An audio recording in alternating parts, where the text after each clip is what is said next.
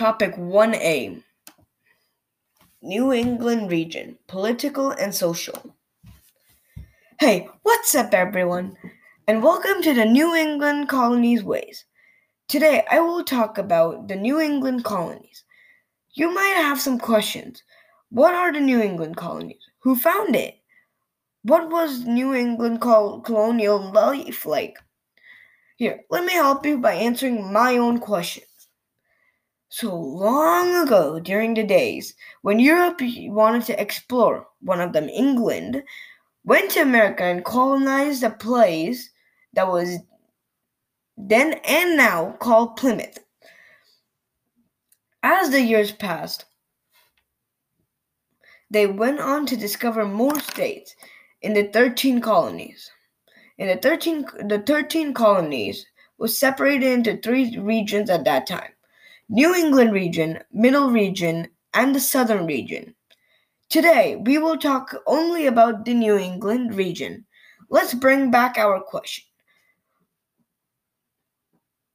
What was New England colonial life like?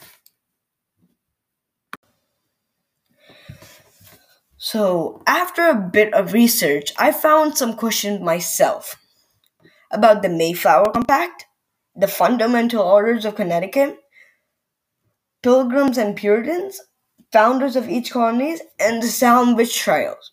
All 5 of these questions are part of one single confusing question. What was New England colonial life like? So this is going to be about it. During the 1620s, people wanted more religious freedom, so they went away from England. Because they went away from England, they became into Puritans and Pilgrims. The Puritans purified the Christian religion, and the Pilgrims continued the Christian religion. But that's a story for another day. So when they left England, they reached America, where they named the place they landed Plymouth, which is now a part of Massachusetts.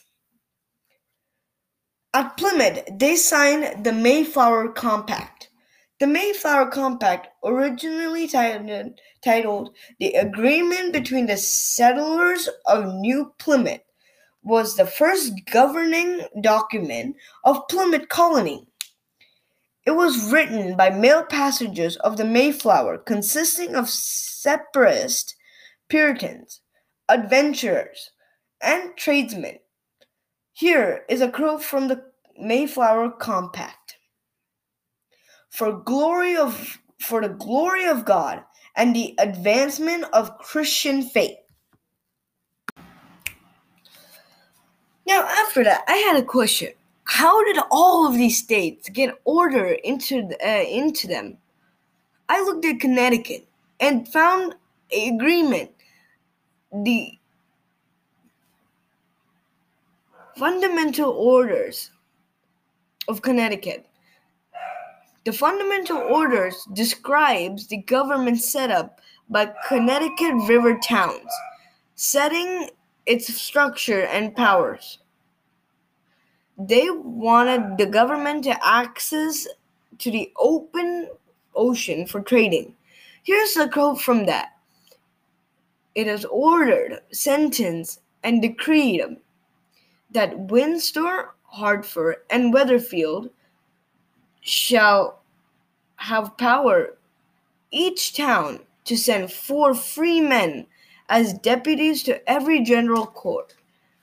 And whatsoever other town shall hereafter added to the jurisdiction, they shall send so many deputies as the court shall judge me.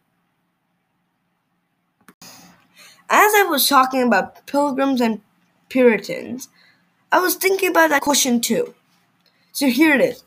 Pilgrims and Puritans who had abandoned local parishes and formed small congregations of their own because the Church of England was not only holy enough to meet their standards, they were labeled the separatists. Now let's see their population and economy. Between 1700 and 1750, the population of England's colonies in North America doubled and then doubled again. At the start of the century, the colonial population stood at about 257,000. At 1750, though, more than a million 170,000 people called the English colonies their home. After that happened, they found ways to make money. There were 5 states in the New England region. Current day Maine, that was part of New Massachusetts at that time, New Hampshire, Massachusetts, Connecticut, and Rhode Island. Maine used to get their money through transporting wood, meat, and fish. Then we have New Hampshire, who exports wood and meat. Massachusetts exports fish, wood, and whales. Connecticut exports meat. And lastly, Rhode Island also exports whales. Now let's talk about the people who founded these colonies. New Hampshire was founded in 1623 by John Mason. New Hampshire became a royal colony in 1679. Massachusetts was founded in 1620 by Puritans and Separatists. The most important residents were William Bradford, who got elected for governor 30 times. Massachusetts Bay became a royal colony in 1691. Connecticut colonists were moving into the state and starting towns in the future Connecticut in 1635, but the main towns did not join together to form a Connecticut colony until 1636. Rhode Island was founded on 1636 by Roger Williams. I had one and final question. What was the Salem witch trials that was in Salem, Massachusetts? Let me go back to 1692. And during the day of 1692, girls in Salem Village, Massachusetts, blamed 3 women for afflicting them. They blamed Tidbuta, slave for Reverend Samuel Paris, and Sarah Good, and Sarah Osborne. Tidbuta confessed, "The devil came to bid me to serve him." Sarah Good was a homeless beggar. Sarah Osborne was an elderly, impoverished woman. All 3 women were put in jail. Tidbuta was later convicted and sent to prison. The girls blamed the women for the images of black dogs, red cats, yellow birds, and a black man who wanted them to sign a book. The Puritan villagers believed that all the quarreling was the work of the devil, and women accused of being witches too.